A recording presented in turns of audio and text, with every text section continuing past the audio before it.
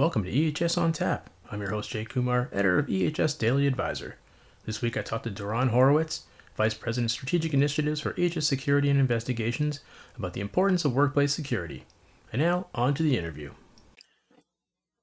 I'm joined today by Doron Horowitz, Vice President Strategic Initiatives for EHS Security and Investigations. Welcome, Doron. Welcome. Thank you very much. Great to be here. Great to have you. And I was wondering, before we get started talking about workplace violence, I was wondering if you could tell me a little bit about yourself and about your company, what you do. So Aegis is a security and investigation company, and my role focuses on new initiatives, as in my title, but it's really to, I guess, introduce and insert a level of almost unprecedented training and education for our clients and consumers, where people are empowered through training and education, knowledge, tools, resources to better enhance, well, as it relates to this particular subject, to empower companies to mitigate threat through best practices. I am a former Israeli military. I worked for many years in the nonprofit world, in the protection of Jewish communities and other minority groups that are presented with all kinds of unique security and safety challenges, from counterterrorism, workplace violence, anti-Semitism and racism and bias, and terrorism that, I guess, affects or how it relates to workplace violence is people that are indoctrinated and inspired through extreme ideology. And oftentimes that involves people who have severe mental health disorders with a propensity for violence. So I've been, unfortunately, firsthand experience in responding to all kinds of events, both overseas and here in the United States, as well as in Canada. All right. Well, I guess let's start off with sort of a pretty basic question, but I think an important one, which is why do you think workplace violence has become such a big problem in the U.S.? So I'll start by saying this. First of all, I am not a social scientist or a neuropsychologist or a social worker, and that's important to distinguish from what we do versus in the attempt to understand why this occurs. So obviously we're educated at Aegis in terms of who are the players, who are the actors, what are the contributing factors to an individual or a group of individuals wanting to commit, violence in the workplace, mass murder, etc. The focus is really about we can't pursue forever, endlessly, why people want to do something. So the first step is acknowledging that it exists. There's been an increase in violence in the workplace over the years in this country, and we've identified clear vulnerabilities in a lot of companies and organizations that are just fundamentally unprepared. Mm-hmm. And there's a lot of reasons why they're not prepared. So to answer your first question is, we're seeing I don't want to see a spike, but we're seeing a steady increase in violence in the workplace. And we're seeing a huge gap between recognizing that potential violence and the lack of preparedness on a lot of companies and organizations. Is there right? Is there an issue too with sort of copycat, where we hear a lot of these incidents, and then other people kind of follow suit? So it's a great question, and oftentimes, that's human nature. So if an individual commits, a shooting or major violence in the workplace, other people who are not processing information in the most healthy manner, and obviously to the extreme, or oftentimes to the extreme, they'll see this individual and they'll realize that this is an option. This is a possibility. There is a way to do something. I no longer have to be this. And so a bad actor who commits a crime, a heinous crime, can actually inspire many people. We've seen this, whether it's terrorism or school violence or workplace violence. Absolutely. So, but let me, to get back to your initial question, and this plays a very, very important role, is the philosophy of that statement lies in,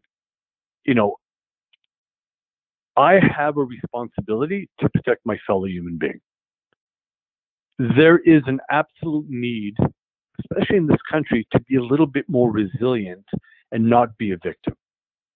We also have to accept, I think to a degree, Jay, that violence exists.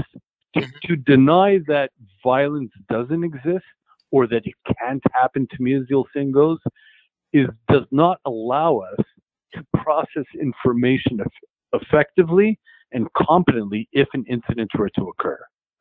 A perfect example of that would be nobody buys car insurance so that they can get into an accident.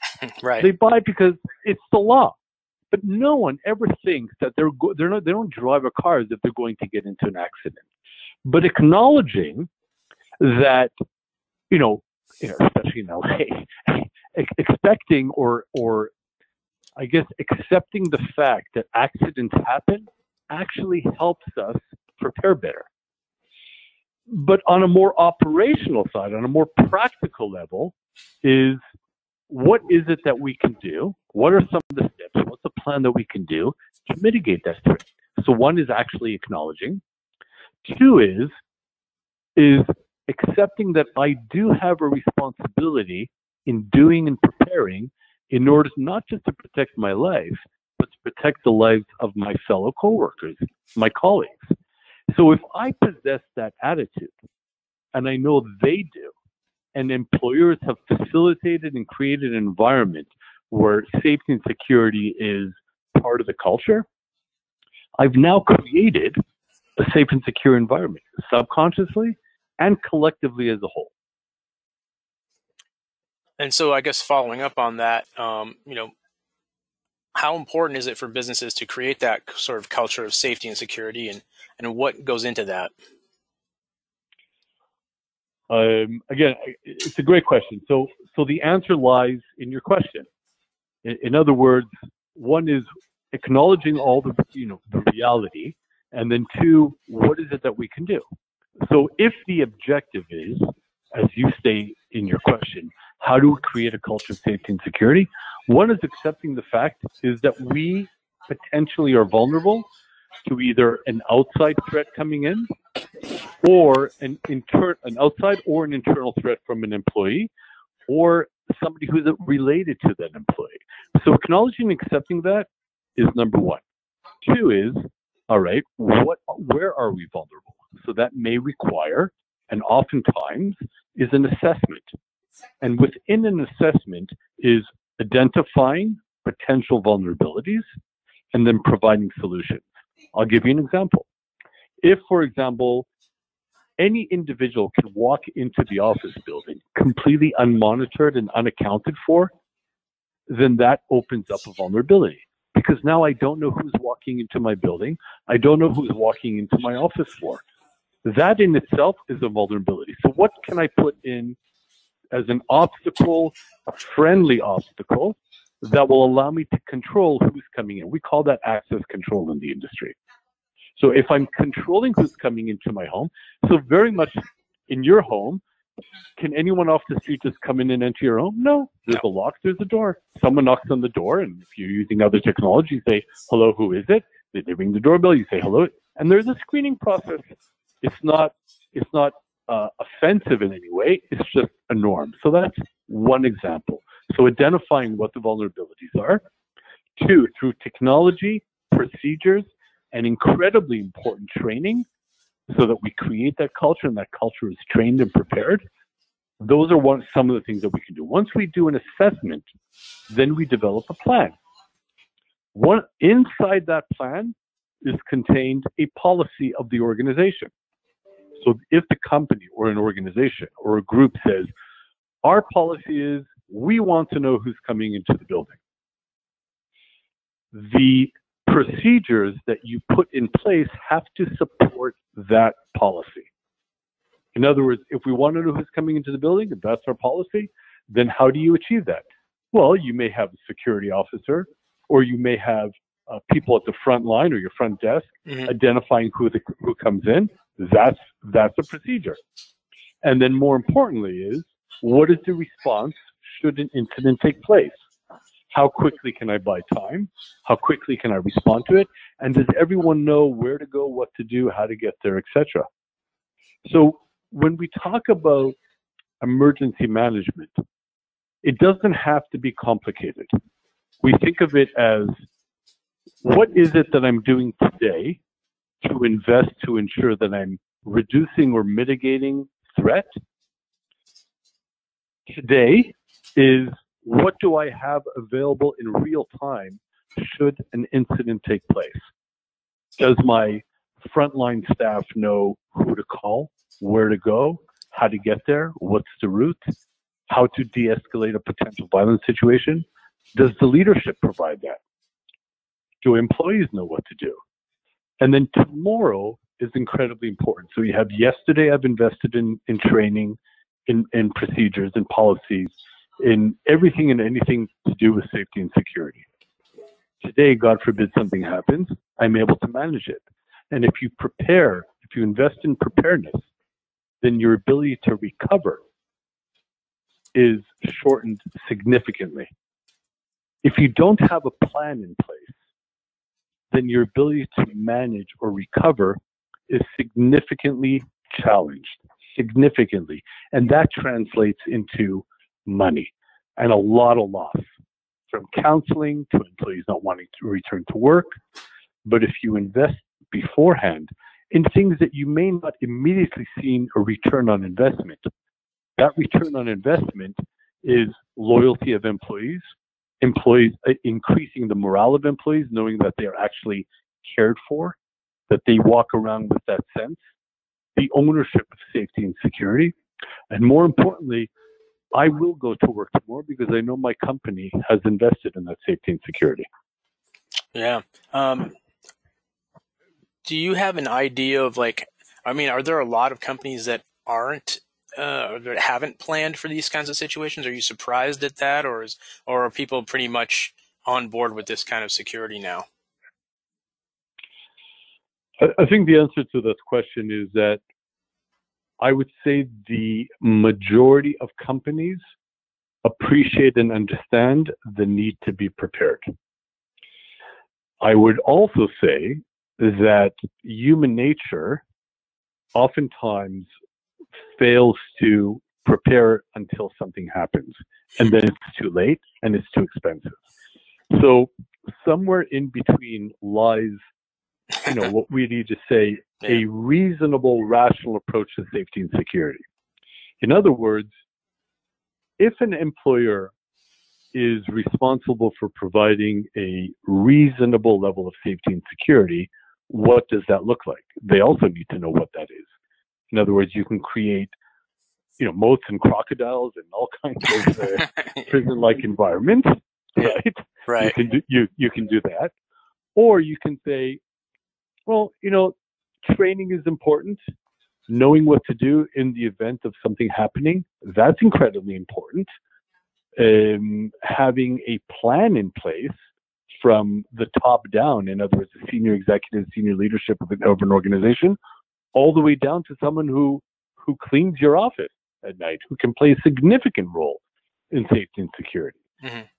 So to answer your question, I would say almost everyone recognizes the importance, but not enough companies are preparing for something that may occur, and they just don't think it can occur to them.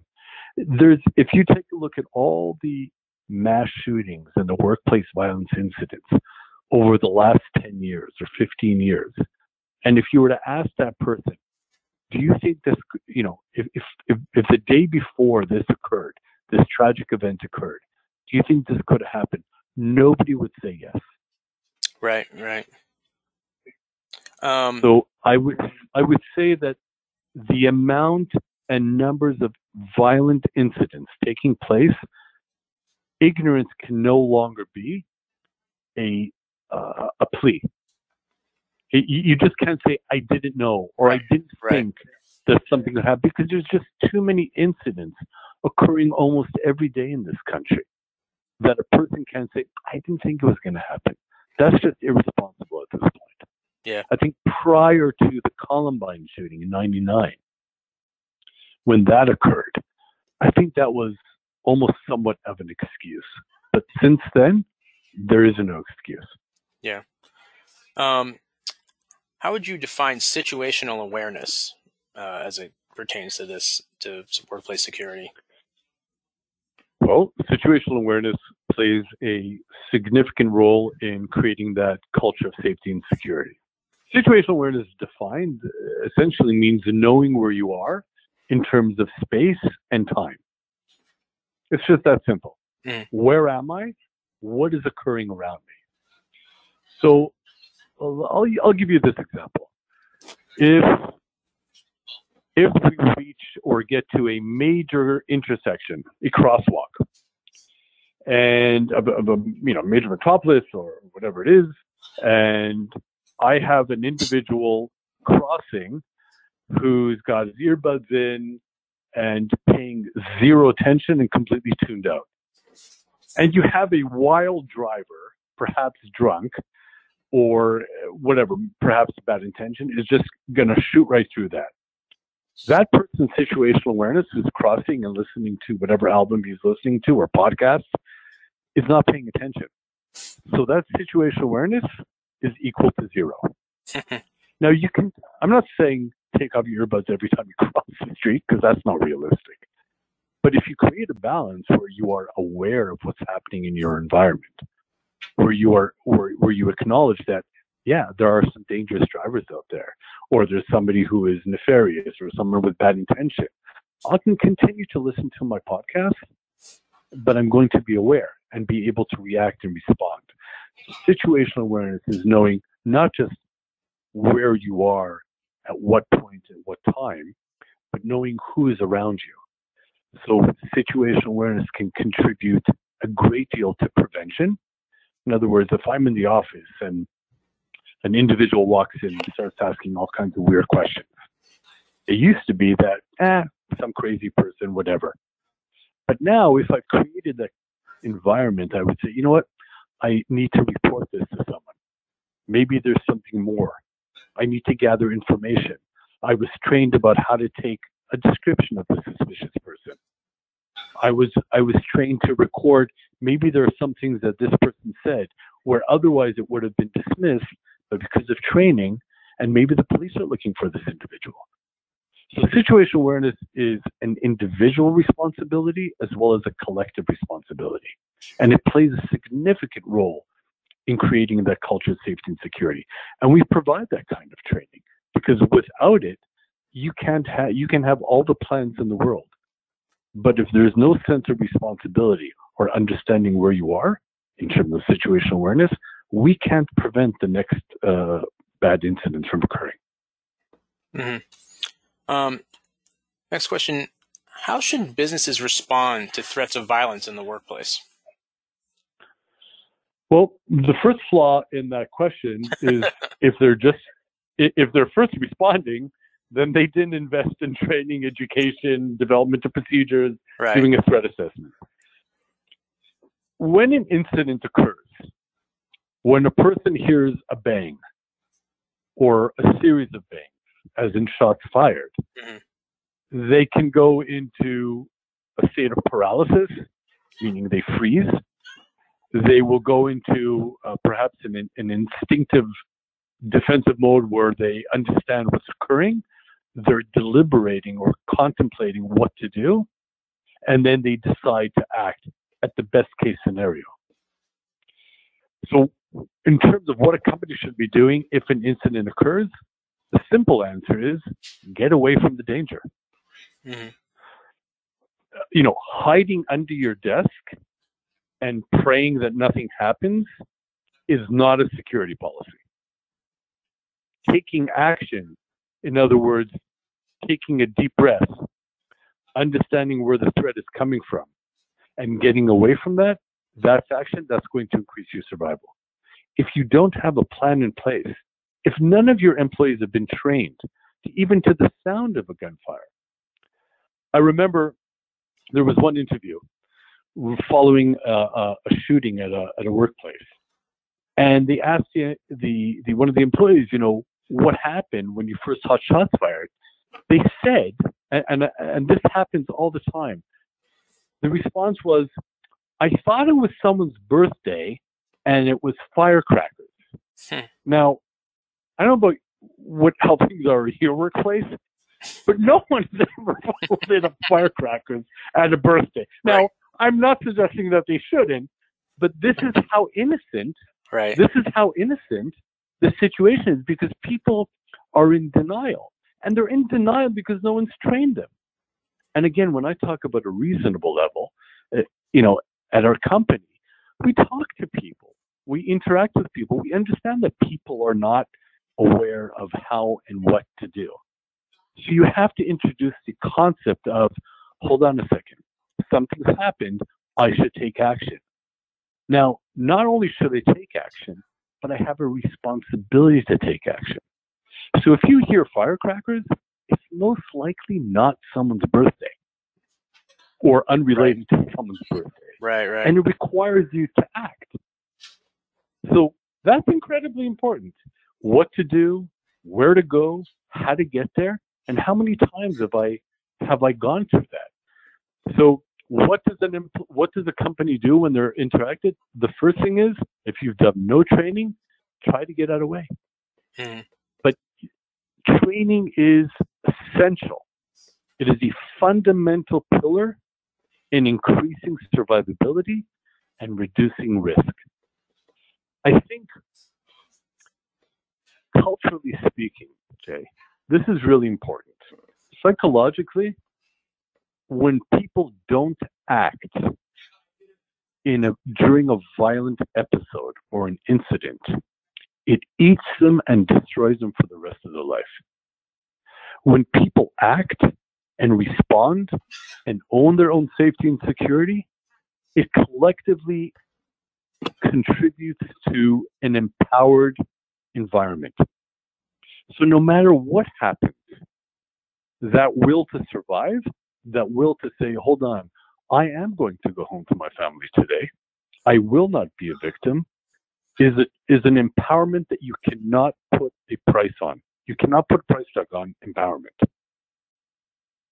And not only that, but an incident occurs, how likely do you think that employees are going to come back to that company the next day? You'll be dealing with counseling. Right. The crime scene will shut down business. So when we talk about active shooter or when we talk about violence in the workplace, it's one component of an overall approach to emergency management, to incident management, right? When you talk about what kind of resources, well, we can't go back to the building because it's a crime scene. So then where are we going to be operating under? No, due to COVID, a lot of those questions have been answered. But the infrastructure, even on a technical level, the infrastructure needs to be supported. Who has laptops? Can we actually work tomorrow? Do we have a contract with, say, counseling services to get people back to work? Like, business and the show has to go on. Are we actually prepared to deal with something? Now, COVID has also contributed to increased anxiety, disruption. So to the normal person, and I use that term loosely, I would say that people process information in a healthy manner, and we realize that we're in a COVID, we're in an epidemic, we need to manage it, we need to do whatever we need to, and then God willing, we'll go back to, to a new normal. The economy, life has to go on. But to those who are mental health consumers, which is a serious problem and needs to be addressed, if there are people who have a propensity for violence, COVID has actually infused more oxygen on a negative level as well as a positive level. So as we begin to return to work, as we see, society's ability to manage and recover from this pandemic and perhaps we'll just learn to live with it, a lot of people have not processed that information. returning to work is going to be anxiety driven in any event, right? It's not going to be Right. normal at the beginning. But to those who have a propensity for violence, it will be played out. We've seen domestic violence increase. The disruption of the pandemic has only, I would say, fanned the flames of a lot of mental health issues that, and I make the distinction, I've said propensity for violence a couple of times because not everyone that has mental issues or mental health issues has a propensity for violence. But there is a segment of the population that absolutely is it. And we see that because of school shootings. Just last week, there was another school shooting. Mm-hmm. We have to, kids are going to be going back to school. Schools need to prepare. Institutions need to prepare. Universities, colleges, workplaces absolutely have to prepare. But it has to be done in a reasonable method. It has to be done in a way that we're not enhancing fear. We're reducing fear, and we're increasing empowerment and resiliency. It creates a loyalty among employees. They know that their employers have taken that into consideration and do care about them. These are positive things. So there are many organizations or security companies that will perhaps, I'm just choosing my words carefully here, that will use fear as a selling point. Right. We're very focused on empowerment and resiliency through threat assessment, through all the conventional means to enhance safety and security, through threat assessments, through security guard coverage, people that are properly trained, that have the tools and the equipment, not just to respond, but primarily on prevention. And then employees, right? It's okay to speak with employees. It's okay for employees to say that I'm afraid. Okay, we'll deal with that. We'll talk with you about that. But doing nothing is not an option. Doing something is not an option either. It's an obligation. So, speaking of training, how often should businesses conduct preparedness training for these kinds of situations? Well, I've worked with quite a few schools over the years, and it's funny, the first week, I think everyone does a fire drill. And then people do fire drills, I think it's twice a year. Sometimes people do more at schools or even in businesses, people do fire drills. The last time a fire killed anyone in a school, I think was maybe 50, 60 years ago. But it was ingrained in our culture due to a tragic incident that happened, I believe at a school in Chicago. But it's ingrained in our culture that it's just part of the routine. So every kid knows how to do a fire drill. Well, at least they know how to follow a line and then exit the building nicely in an orderly fashion, and then they miss 20 minutes of math. So that's great. But what needs to be done is ask any company, when was the last time you did a lockdown drill or an evacuation drill due to violence in the workplace? A lot of them will say no, they haven't. That is problematic in its core.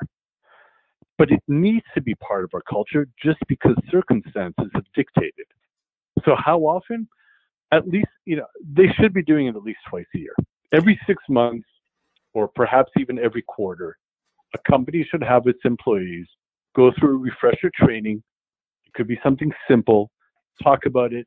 Having a plan is incredibly important and essential. Knowing what the plan is what I've walked into so many businesses and I ask them, do you have an emergency handbook? Do you have an emergency management plan? Oh, they say, yeah, sure. And they take it off the shelf and they blow the dust off of it. Yeah, and they say, here you go. Yeah. I go, how many employees have actually read this? Or do you know what to do if, God forbid, something happens? Emergencies are called emergencies because no one's planning for them, right? No one's saying we're scheduling a mass shooting next week, so, bring a lunch. No one talks like that. No one behaves like that. But in short, you can have a brilliant plan, but no one knows what it is. So part of that plan is training. And if you bring in twice a week, so first of all, you need to do fundamentals and training, the ABCs of what, who, where, when, etc. And then refresh. Now you've not only trained your employees, but you've already reducing risk, because employees now know, yeah, my company looks after me. They do care about safety and security. I would say around twice a year. But training, could be done quarterly. If it's an hour here or a 3-hour workshop, whatever the case may be, it is worth it. Yeah. If it only saves one life, the loss of one life affects dozens of people. And it is an absolute disruption and tragic, a place where you cannot return to normal. And for 20, 30 years, it will always be, that's the place where. Right. So the reputational damage is irreversible, aside from the tragic loss of life. And it's terrible. You can't assume that it's never going to happen to you. I think you said that early on. It's just, you see these incidents in the news, but you can't just say, well, that's, what are the odds it'll happen to us? Absolutely. We are not and cannot be responsible for how people process information. What we can be responsible about is accepting that in today's reality, workplace violence is real. It just is. Just like violence in the rest of the world is. It's not a separate entity from the rest of how this world operates. 2 is, what is reasonable? So if I overreact and my decision-making process when it comes to security and safety is emotionally driven, that's also bad. Because then you're going to be making decisions from emotion, when in emergency management or security training, it's all about being practical in your thinking. That's what's going to help you manage and recover from an incident. So do not make assumptions. The only assumption that you should make is it's possible. Accepting that reality is incredibly important. The second step is, okay, what is reasonable? What's a reasonable strategy or approach? Well, one is assessing potential threats. B, assessing our own capabilities, operationally and in human resources. What are our capabilities, as well as technology, to reduce those vulnerabilities? How do we put things in order? What is a priority? And 3 is the implementation of those standards, as well as training. Again, we don't want to have a brilliant plan that no one knows. Right? It's not a check the box. When it comes to the preservation of life, it's not a check the box thing. It's an investment. Just like prevention in medicine, we now know that exercise, for example, or eating healthy or living a healthy lifestyle is actually an excellent way to save costs on health bills, right? On medical bills later on. It's the same thing with safety and security. It's no different. It just needs to be integrated in a reasonable manner into our day-to-day life. It's a reality that we don't want to, but it requires maturity. Saying that, I'm not afraid, it's all good, nothing. It takes one incident for everyone to realize that they were wrong. Let's not get there. Let's look after each other. Yeah, makes sense. Well, Doron, thank you so much for joining me today. Yes. Appreciate it. You're very welcome. It was my pleasure. Thank you, Jay. That wraps up episode 80 of EHS on Tap. You can find more information about the show and listen to on-demand episodes at ehsdailyadvisor.blr.com. You can subscribe to the show on SoundCloud, Amazon Music, Google Play, iTunes, Podbean, or wherever you get your podcasts. Thanks for listening, and I hope you join me next time.